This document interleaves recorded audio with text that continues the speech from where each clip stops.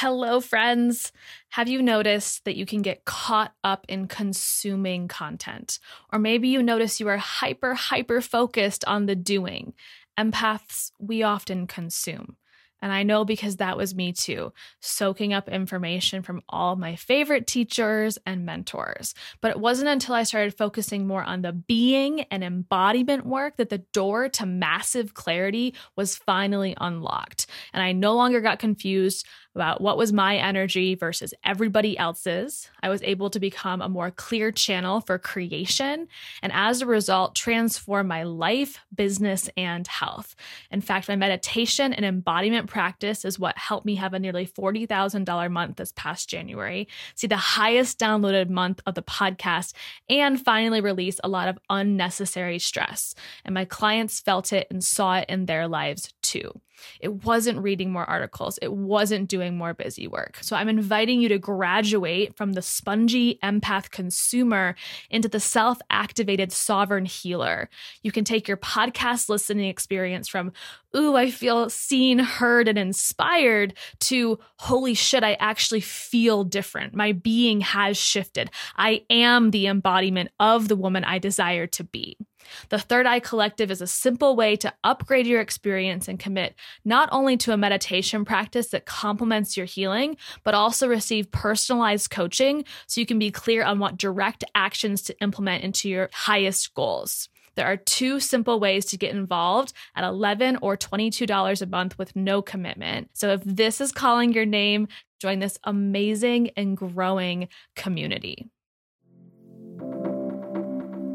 Welcome to the Uncensored Empath, a place for us to discuss highly sensitive's energy, illness, healing, and transformation. My name is Sarah Small, and I'm a life and success coach for empaths who want to create a thriving body, business, and life.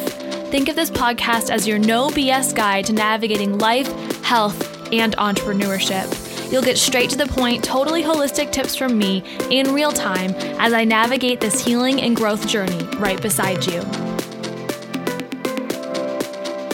This is a Soul Fire production. Hello, everyone. Welcome to a solo episode. It has been a while since it's just been me here talking to you. Before I jump into today's storytelling and sharing, I just want to put a little trigger warning right here, which is that if for any reason it is too much for you to discuss or hear about miscarriage or abortion, then this episode on pregnancy loss is likely not for you, and I encourage you to skip right on over it. If you're here for my raw, open vulnerability, then welcome. You may already know that my husband and I recently lost a pregnancy. And it's something I've been really open about on social media, but I really haven't discussed on the podcast yet. And in many ways, I think the reason I haven't discussed it on the podcast, at least not directly, is because this is one of the most direct ways of communicating with all of you, and it feels the most vulnerable for me. So while posting about it and having all my words thought out was one thing, it's a whole nother thing to just be speaking from my heart without notes, without a plan, and just to really share my heart with you. But today I thought, I'm ready. I'm ready to talk about this. And my hope, my intention of sharing this is that even if you haven't experienced this in your life, that you may know somebody, and the likelihood that you know someone is very, very high. I'll share that statistic at the end. That you might even just send this episode to them to let them know that they are not alone. I can't even tell you how many hundreds, literally hundreds of women I've heard from since coming out about my miscarriage journey. I was shocked, and at the same time, not, because I know it's taboo. Our culture has, in many ways and forms, made it taboo to talk about this. Yet here I am, a couple months ago living this experience and going, why the fuck do I feel like I can't talk about this? This doesn't feel fair. Where did these rules come from that we're not allowed to talk about something that happens in 1 in 4 women? And yet I'm supposed to stay silent about it. I'm supposed to make people feel comfortable by not talking about it. God forbid I make them feel uncomfortable or share what it's really like to go through a miscarriage. So I'm saying fuck the rules, fuck the standards, and we're talking about it today. So Andrew and I got married in October, and we knew that pretty soon after that we would be ready to start a family. We've been together a while now. It's a little complicated, but about 5-ish years we've been together. That's an episode for another day.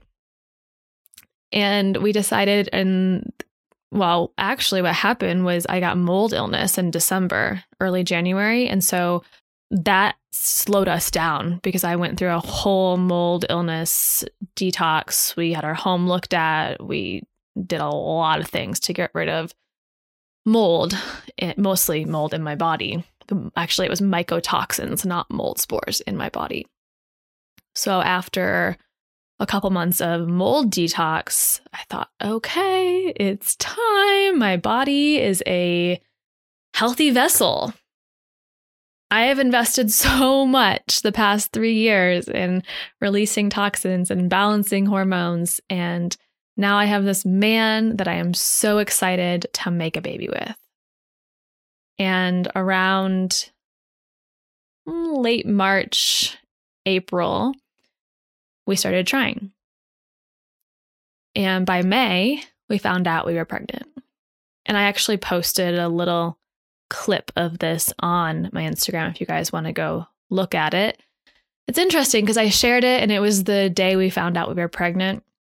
And then when I rewatched the video, both the clip and then the full thing I haven't shared, but there's a full longer video that I have on my phone. And when I watch that video, I actually still get really excited. It makes me really happy because that moment was pure joy. Andrew has said differently. He said when he watches it, it makes him really sad.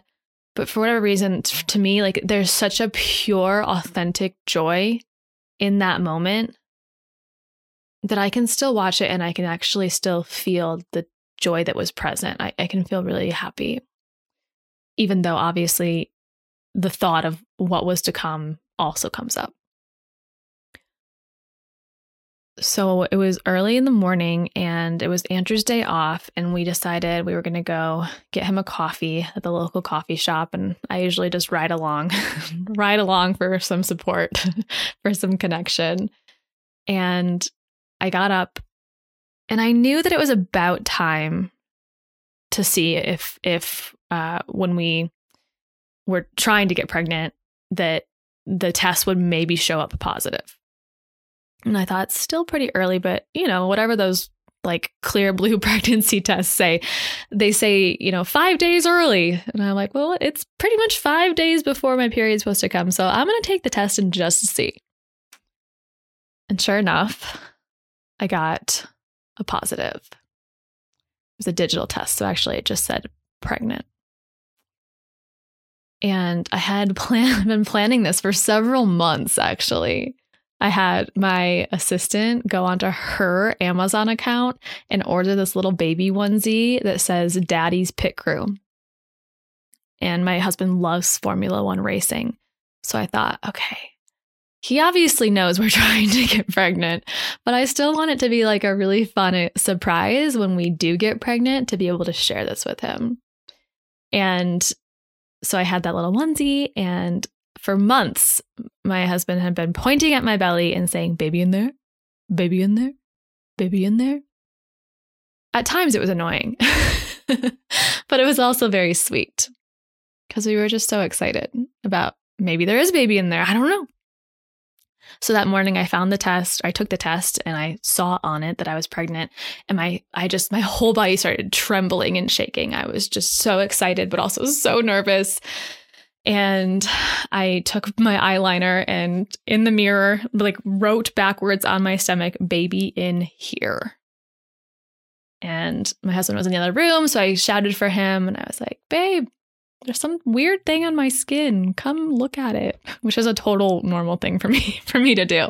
So he came into the bathroom where I had my phone set up and recording.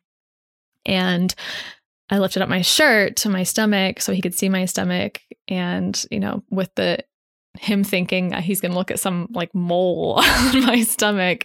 And I had the words "baby in here" written. And he was in shock. You can see it in the video. He is in complete shock, which is kind of surprising because we knew we were trying to get pregnant and we knew it was very likely that we were pregnant. And still, he was super, super shocked. And then we called our friends and we called our family, not any more than maybe like 10 people, but we told everyone. We were just so fucking excited, and we celebrated and we cried and we were in disbelief. And that day is still one that makes me really happy. There was a pure, just unadulterated joy in that moment. And then I called and I'm like, "What the hell do you do? What do you do when you have a positive pregnancy test?" "I don't know." "Are you supposed to go to the doctor?" And so I called local midwives and they're like, "Nope, just come in 8 to 10 weeks for your first ultrasound. See you then. Bye." I was like, "Oh, this is scary. That's in 2 months. What am I supposed to do?" And I started to get comfortable with the idea of waiting and pausing and, okay, 2 months, we can finally see the baby. 2 months, I can do this. I can wait. I can be in the unknown. I can be in the uncertainty. Even though the world feels like a shit show right now, I'll let more uncertainty come into my life. Okay, universe, I see you challenging me here. But it was around June 3rd, my intuition just really started saying something's not right. Something's not right. And I went in to the midwives. I said, I would like to schedule an appointment. They're like, "Okay, fine, whatever, lady." So they let me come in and they're like, "Why are you here?" I was like, "I don't know. Can I have some blood work? There's a feeling." And they're like, "Is this happening?" I'm like, No, everything's good. I just feel like I want some blood work." So, of course, they're like, "Okay, lady, here's your blood work. Go take it to the hospital and go get your blood drawn and we'll see what happens."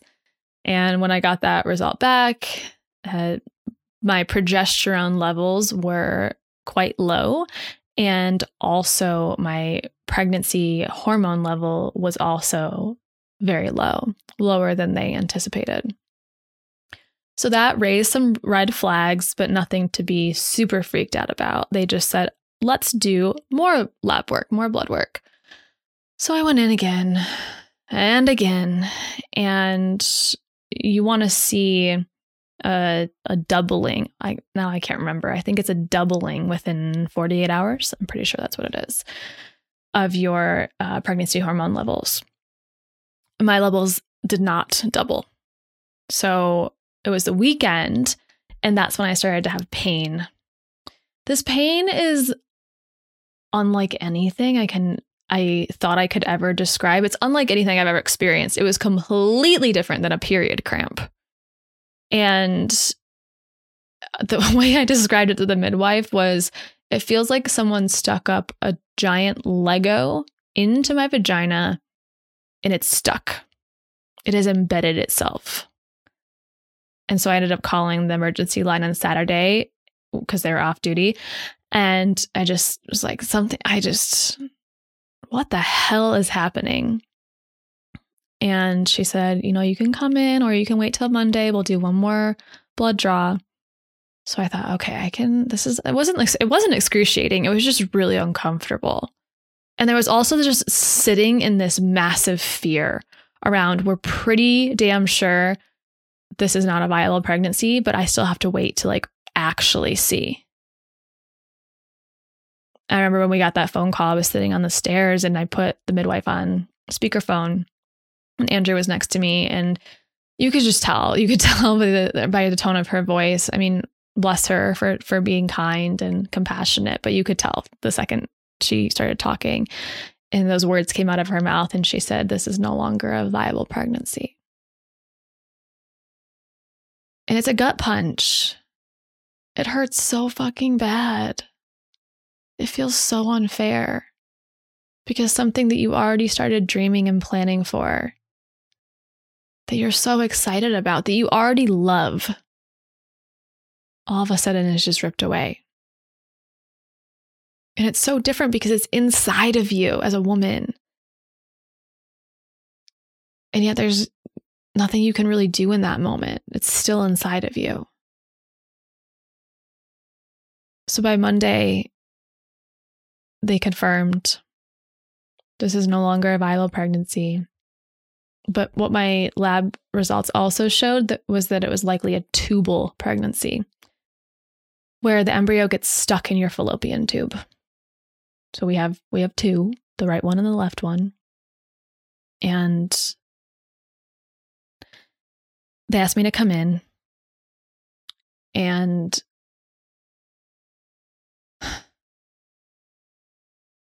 on the phone, they said, "We need you to come in right now. This is probably a tubal pregnancy."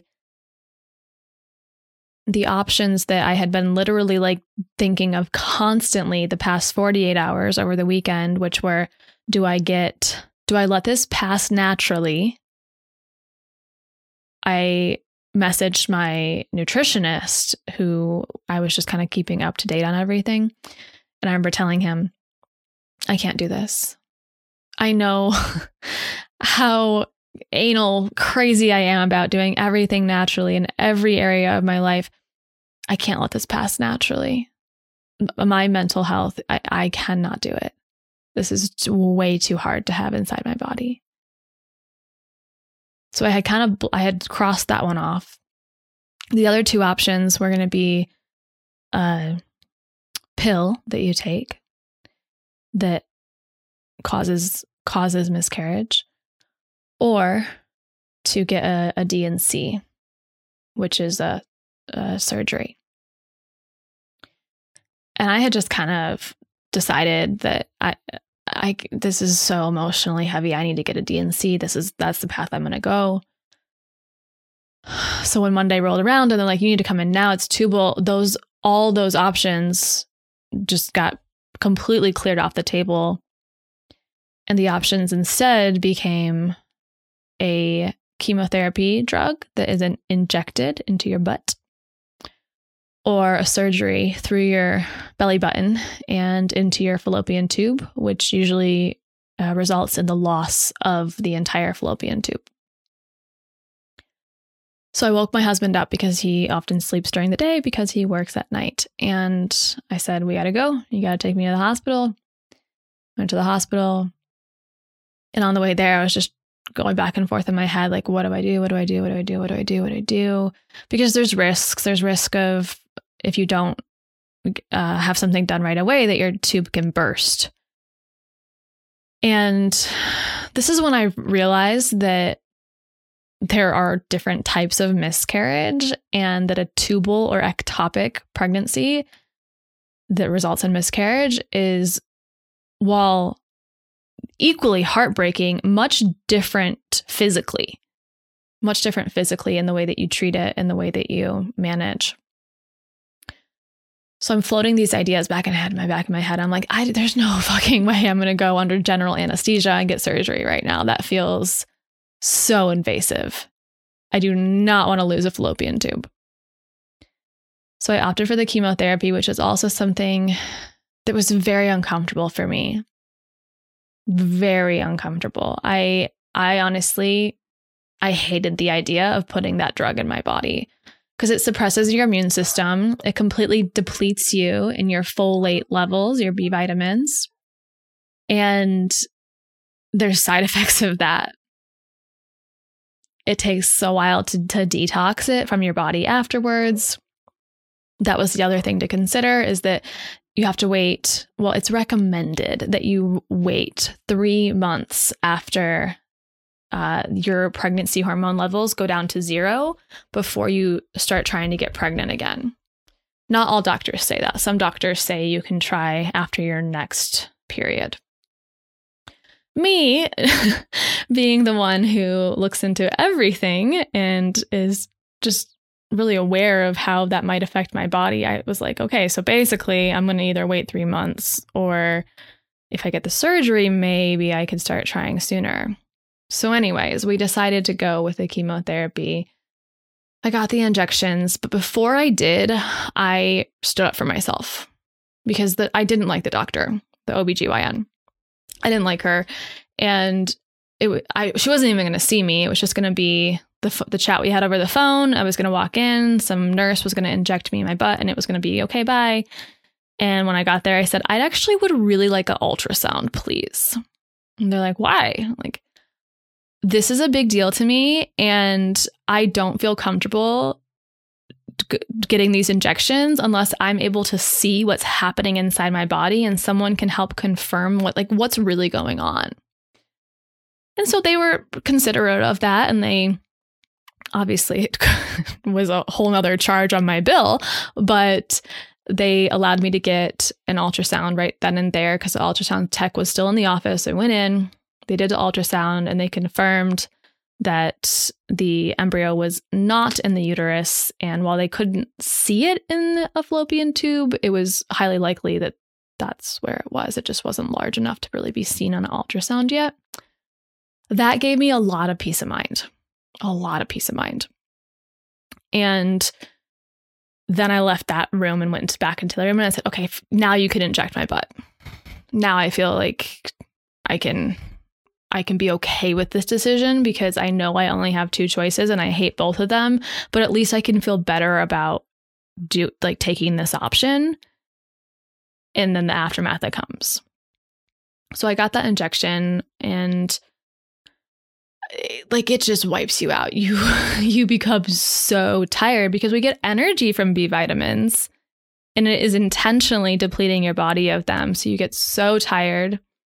Obviously, there's an immense grief, and then there's another fucking waiting period.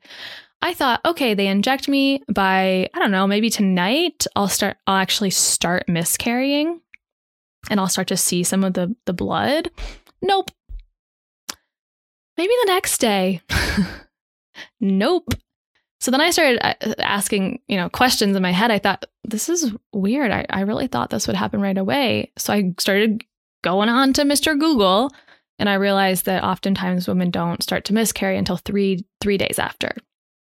So I thought, okay, now I know this is all normal. Everything's okay. And you go in for blood work at 4 days after and 7 days after. So I went in for my 4-day blood work. I still hadn't started miscarrying, and my pregnancy hormone levels had gone up, quite a bit up. And these thoughts go into your mind of wait, I'm still super pregnant. What the hell is going on? Was this even the right decision? And then I Google again and I realize it's normal for your levels to actually rise on day 4 before they fall on day 7.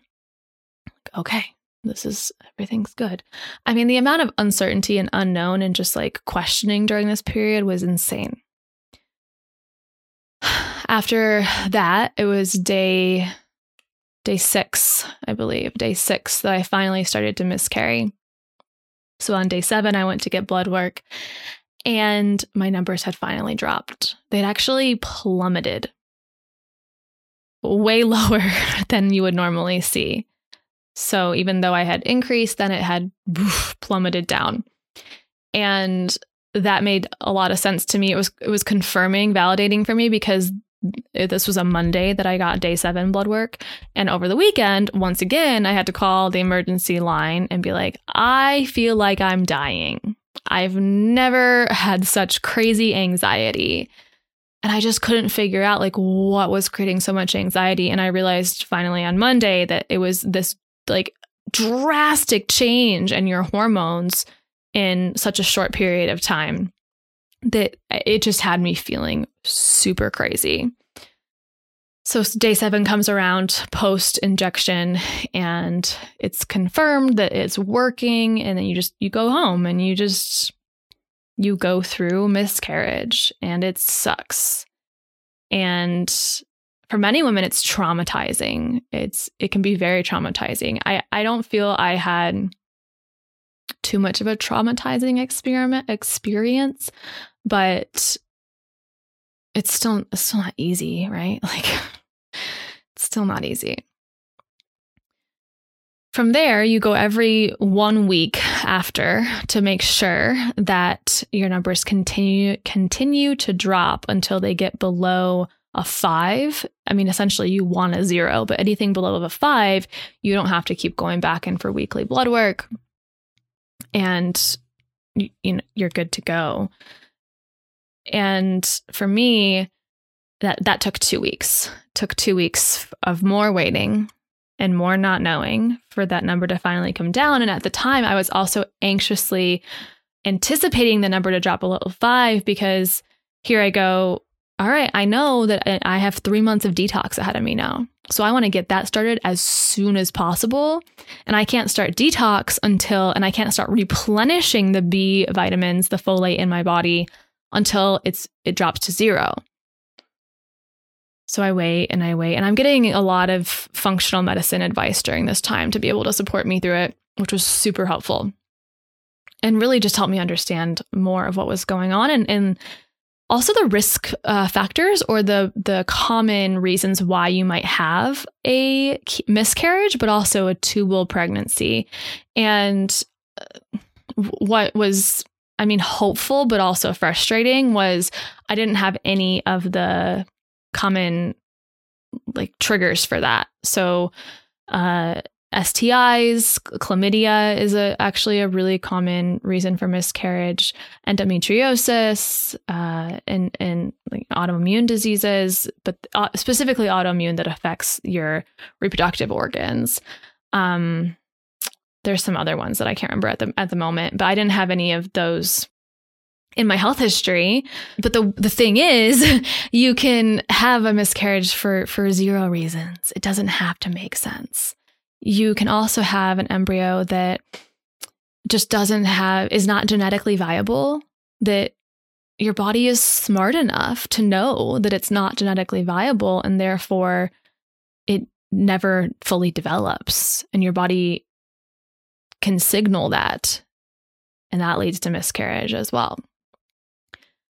You can also have sticky tubes. So for ectopic or tubal pregnancies, if your tubes are, quote, sticky or have a lot of inflammation, that can disrupt the embryo's travel from ovary to uterus.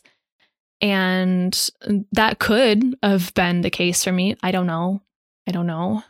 And knowing all of that, I knew that I definitely wanted to detox, and that the chemo is supposed to supposedly clear out of your body pretty quickly, but can be held in your kidneys for quite a long period of time.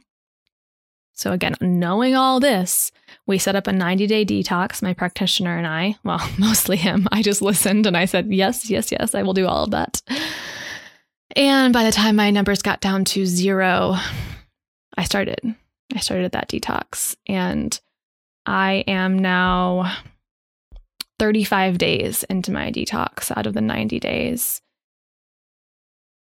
And it's pretty intense. It's like when I moved into detox, the grief storm started to dissipate a bit, but then more physical sensations and symptoms came up.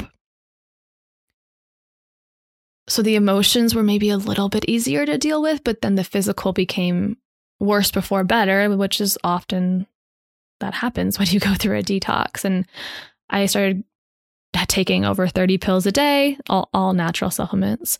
I started 2 smoothies a day, 2 cups of H. pylori killing Matula tea a day, because we figured if we're going to detox from the chemo and we're also going to support my reproductive organs in preparing for a future pregnancy, we might as well just kill all the other things that are happening, like parasites and bacteria and an infection I had. Why not just go for it? And I'm an all-in kind of girl. Also, I'm still on 3 different tinctures that go under your tongue. So it's this pretty intense protocol, but I actually had a question on social media around how do you stick to that? How do you remember to take them? And for me, I am highly motivated. Every cell in my body is like, heal me, please. Help me, support me, nurture me so that I can get pregnant again. So that as a motivating factor for me, the driving factor is a no-brainer. I am absolutely going to drink both my smoothies and both my teas and all 3 different tinctures and all 30 pills every single day. And I know that's probably like part of my anal type A personality, but I think a lot of it is I'm highly motivated because I care so deeply about being able to get pregnant in the future. And unfortunately, when you have a miscarriage, you become then at much higher risk for a future miscarriage and another pregnancy loss and another tubal pregnancy, even if you don't know why you had it in the first place. Knowing that if I do get pregnant in the future, I will have to start getting blood work immediately after a positive pregnancy test so that they monitor me the whole time. But we will cross that road when we get there. I want to talk a little bit about the grief, because the grief that came in all different forms throughout this process, it shakes you and it breaks you open to the depths of your soul that you could not imagine. And while I'm no stranger to grief, you've all heard me talk about this. It also felt like a different flavor of grief. Grief with losing my brother Jordan and grief to losing my brother Joe also included 25 and 26 years of memories of knowing them, of having them in my life, of being able to hug them. And grief with this baby, it was never getting to meet this child, never having the opportunity for the memories, never getting to hold what I think was a baby girl. Oscar Wilde has this beautiful quote that says, "Where there is sorrow, there is holy ground." And I truly believe that grief and sorrow can crack us open in the most beautiful but heartbreaking ways. I want to read you guys something from a book that has truly changed my life. The author is Frances Weller. The book is called The Wild Edge of Sorrow, and it is one that I read after Joe died, but applies to all different types of grief. He writes, "I'm an advocate for grief. I see the many ways it gifts us. While it is difficult to embrace grief and be moved by its muscular demands, without it, we would not know the heartening quality of compassion, could not experience the full breadth of love, the surprise of joy. We could not celebrate the sheer beauty of the world. Grief fosters each of these capabilities, deepening them by bringing gravity to the moment. Grief is the dark color that adds depth to the canvas, providing contrast and texture. Without these tones, our lives would be flat and uninteresting. This necessary encounter in turn enables these vital qualities to hold us in times of loss and sorrow. I am not suggesting that we live a life preoccupied with sorrow. I am saying that our refusal to welcome the sorrow that comes to us, our inability to move through these experiences with true presence and conscious awareness, condemns us to a life shadowed by grief. Welcoming everything that comes to us is a challenge, but this is the secret to being fully alive. I see this work in soul activism, a form of deep resistance to the disconnected way in which our society has conditioned us to live. Grief is subversive, undermining our society's quiet agreement that we will behave and be in control of our emotions. It is an act of protest that declares our refusal to live numb and small.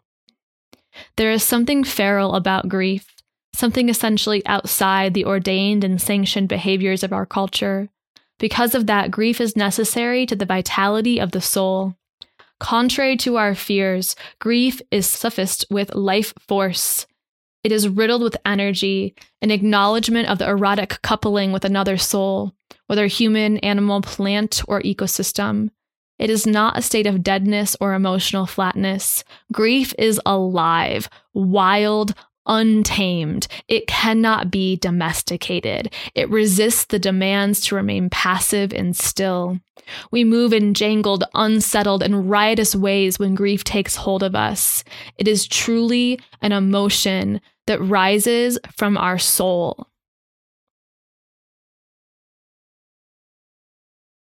Those words have moved me, and they have given me the permission slip to be in a state of grief, of deep, deep fucking sorrow.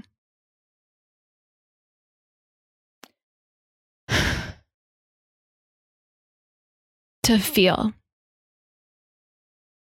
to not numb or run away from this part of my story in my life, but instead to allow it to make me feel even more alive as a human.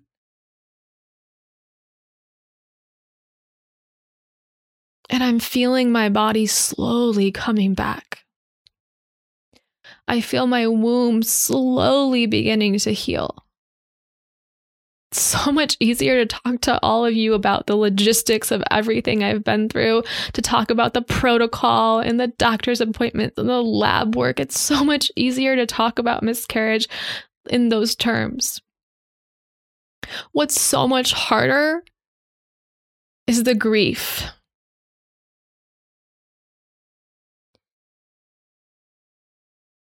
And there's so much in the aftermath of miscarriage that no one asks you about, that I don't see anyone talking about. It's not just the day you get that phone call or you walk into the doctor's office and they say, you lost your baby. It is the days, weeks, months, and even years that come after that that you still mourn that unborn child. It is the dissociating from your body in moments of disbelief and fear, in a moment that is too intense to be fully inhabited in your body, in the days and weeks and months and years after that, that you are invited to reconnect to your body and heal the womb after the trauma. It's not in and out. It doesn't just go away. The first 4 times I had sex with my husband, once we were cleared to have sex again, it took me a while to be ready, but finally I thought, okay, I'm ready. And after those first 4 times, I broke down in tears. I started sobbing. Of course, Andrew's like, what's wrong? And I just said, I'm just really sad. I'm just feeling a lot of feelings right now.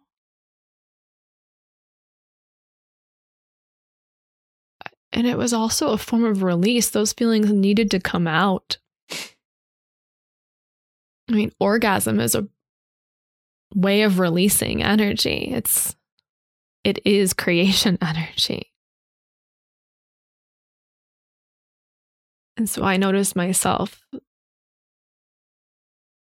just breaking down afterwards. My body stopped holding in so much and just let all of that grief and sorrow out.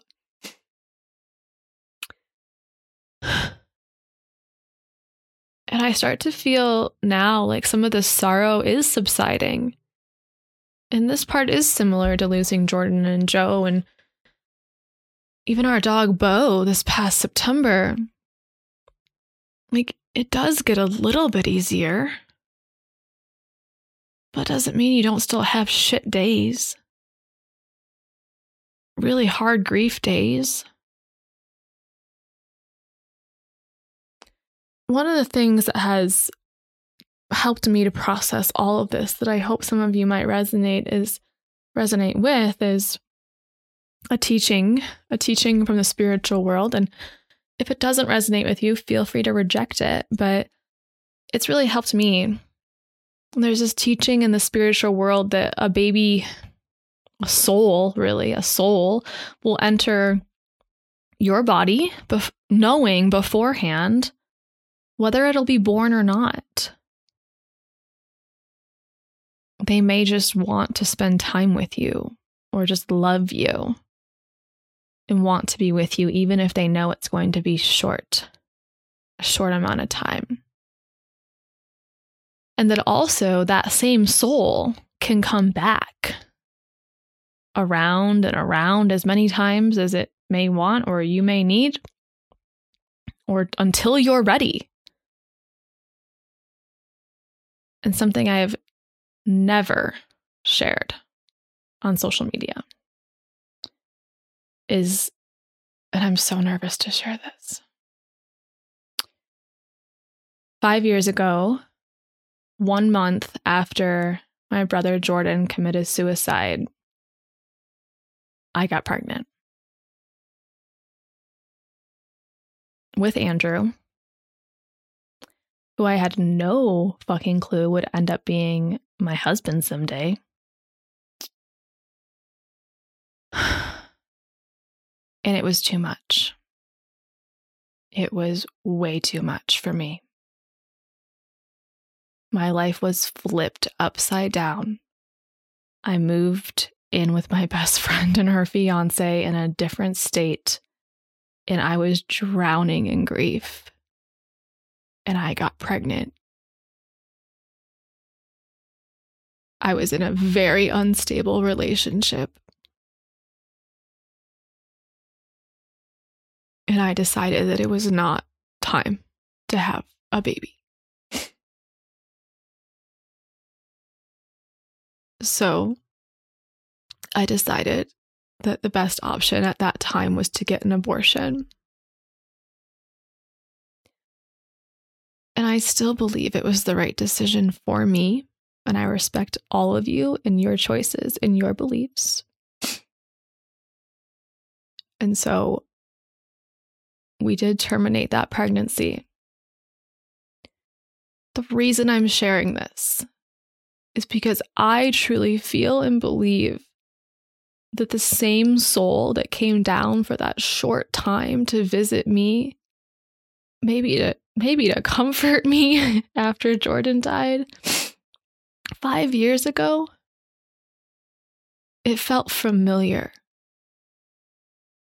To me, I believe that it was the same soul that I just lost. It felt so familiar in my body. I truly believe it was a girl.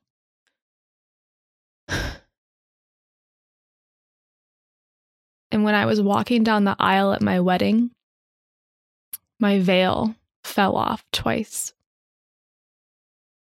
I talked to a psychic afterwards and she said, "Sarah, the first time your veil fell off was Jordan coming down to help walk you down the aisle with your dad."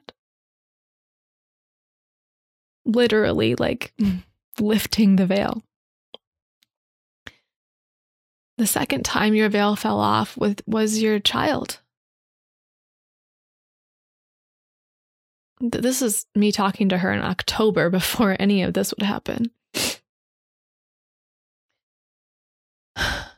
And then, after my veil fell off twice, there was this turkey feather that was so obviously out of place that my dad stopped walking me down the aisle and he said, "Am I supposed to pick that up?" And I was like, no, don't pick it up. We gotta get to Andrew. We're almost there. Lots of pit stops.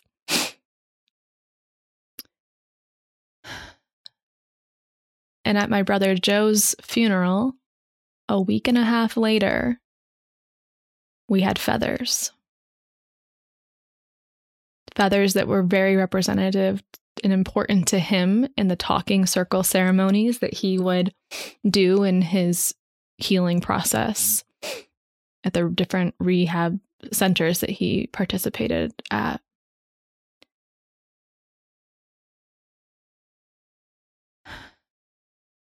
Take with you what resonates of this story. But my belief is that there was divine timing in this. And that soul that I have experienced twice in my body, will come back around again. And for some reason, I actually feel like it's not going to be the next pregnancy. I think that soul might actually need a little break, but maybe a second one. So my husband and I are taking everything day by day right now.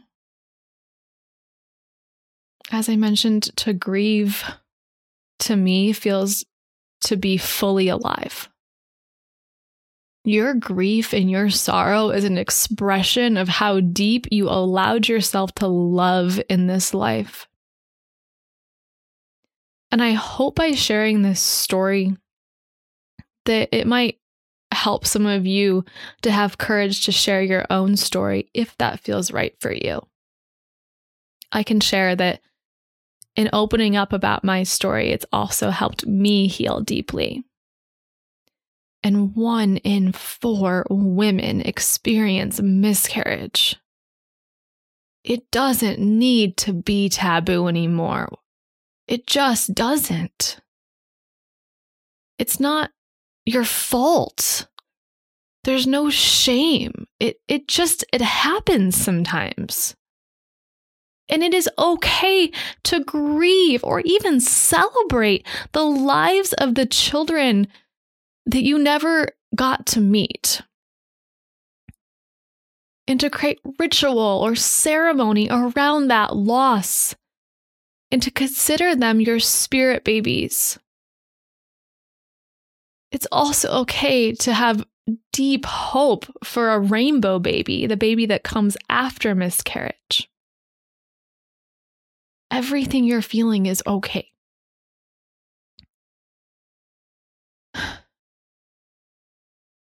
This is my attempt to just show you my humanness today. To just share my heart and all the layers that have come up since May. And to just let you know that you're not alone. And that this grief journey can also activate the most sacred parts of you. Thank you so much for tuning in and for allowing me to share and for being open to witnessing my story. I'd love to hear from you if you have any insights or aha moments or just a story that you want to share with me that you aren't ready to share with the world. My DMs are always open for you. I love you all so much inside of this Uncensored Empath podcast community. And I hope that this can be a launching pad for connecting to you even more deeply as we move into the future. Thank you so much again.